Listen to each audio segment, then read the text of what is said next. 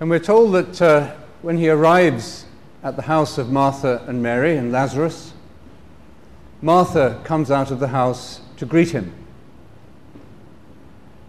But Mary sits at the Lord's feet and listens to his words.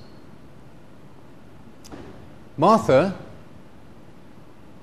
gets on with the dinner, and she's rushing around getting everything ready. She probably had to maybe a little bit annoyed because Jesus turned up with 12 friends that he hadn't told her about. So she has to get on top of all the things that have to be done, and she gets herself into a state of distraction and distress and anger. And in this gospel we see Martha as the patron saint of the stressed. So she comes to Jesus angry, and she says to him, "Lord, don't you care that I'm doing all this work by myself? Go and tell my sister to come and give me a hand." I think this is the only time in the gospel where one of Jesus' disciples tells him what to do. And Jesus sees the state that she's in, and he looks at her, and he says, "Martha, Martha, you are fussing and fretting about so many things. Only one thing is necessary. Mary has chosen the better part, and it will not be taken away from her." Now this little story has been used down the centuries in the Christian tradition to defend the contemplative life.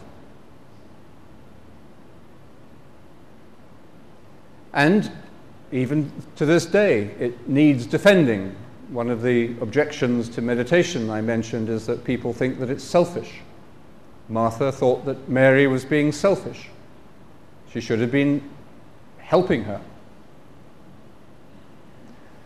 Now Jesus' response to Martha is of great importance to our understanding our own spiritual life and the balance in our spiritual life that's needed. It's also very important for understanding how we relate to Jesus as our teacher. First of all, Jesus doesn't condemn Martha for being busy. There's nothing wrong in being busy. What he criticizes her for is for her distraction, that she's lost her balance. And when we get stressed, as we know in our ordinary day-to-day lives, when you get stressed, when you feel you're not on top of things, when there are too many things for you to do, there's not enough time, too many demands on you, what happens? You get anxious, you get angry, you start blaming other people, you start lashing out. You lose your peace. It's not that the work is wrong, it's just that the way you're doing the work has gone wrong. So governments and businesses today spend millions of dollars looking at how to help people organize their time. Time management. Management consultants all there to try to help people to, basically live and do their work without so much stress. Businesses realize how much productivity they lose because of stress. Now, Martha and Mary, you could say, are symbols of the active and the contemplative life. And it's true, they represent two different types of personality. And some people are naturally like Martha. They are organizers, and they are doers, and they are fixers, and they are the people who like to take control, and they're leaders, natural leaders.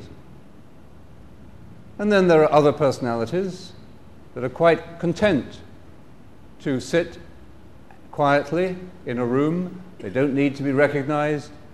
They are more interior people. And we recognize these personality types from all sorts of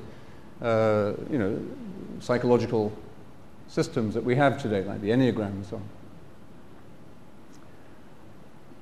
But I think the story is deeper than that, because Martha and Mary are sisters living in the same house.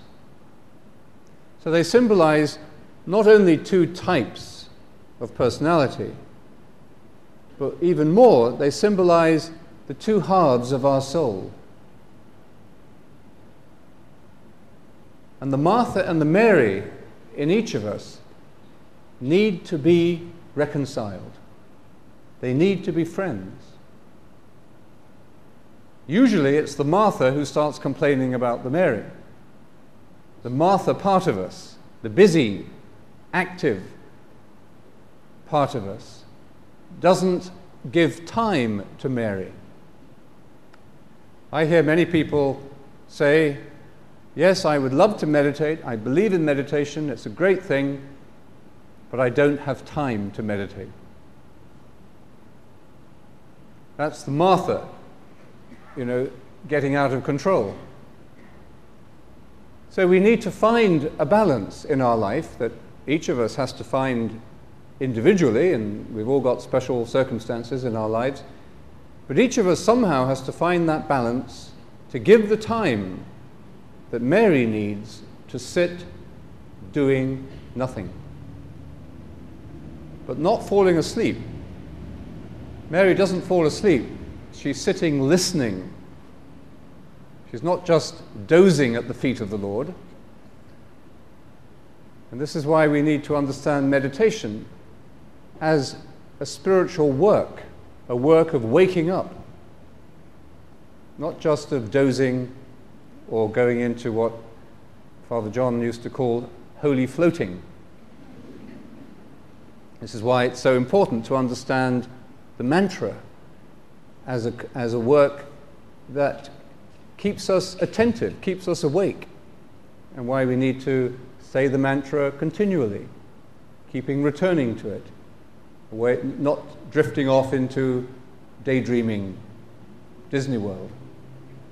So balancing the Martha and Mary is important to all of us. I told this story a couple of weeks ago at a conference, seminar I was giving with a Buddhist teacher, Sogyal Rinpoche. And he listened to the story, and then he said, then what? What happened? Jesus tells Martha to stop fussing and fretting, and that Mary had chosen the better part. But we don't know what happens. We don't know how Martha responded to this teaching of Jesus. Probably she didn't change overnight. She probably learnt something about herself.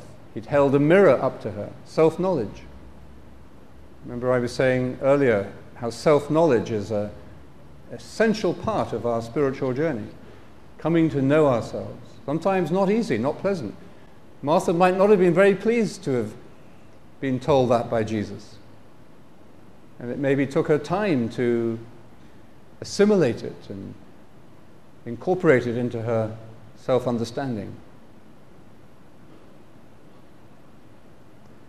One thing is necessary, though, Jesus says, and Mary has chosen the better part. He doesn't condemn Martha for working, but he does give priority to Mary. Why does he do that? Why has Mary chosen the better part?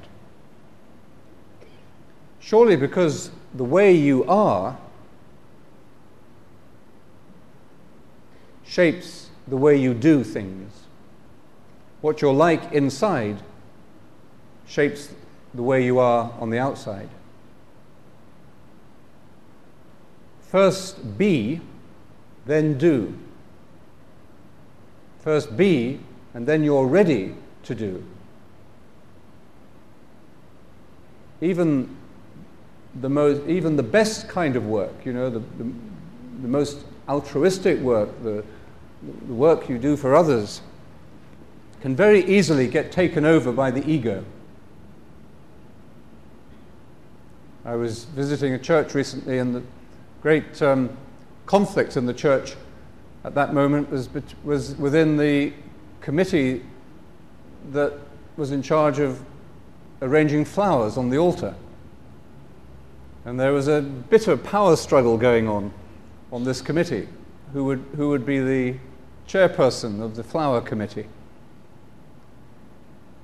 Well, whatever kind of work we get into, the ego can get into it as well. Many of you know knew Father Jerry Pierce, and he was a missionary in the Philippines for many years, great teacher of meditation, a dear friend of mine, died recently. And he would often say, the most dangerous people in the world are angry missionaries who've got great, conviction about peace and justice and great energy, but he said if they're angry, then they either burn themselves out, but they tend to burn other people out with them. So Mary has chosen the better part. Everything we do needs to flow from this experience of being. And there's great wisdom and urgent wisdom in that teaching of Jesus, not only for us as individuals, but for our world.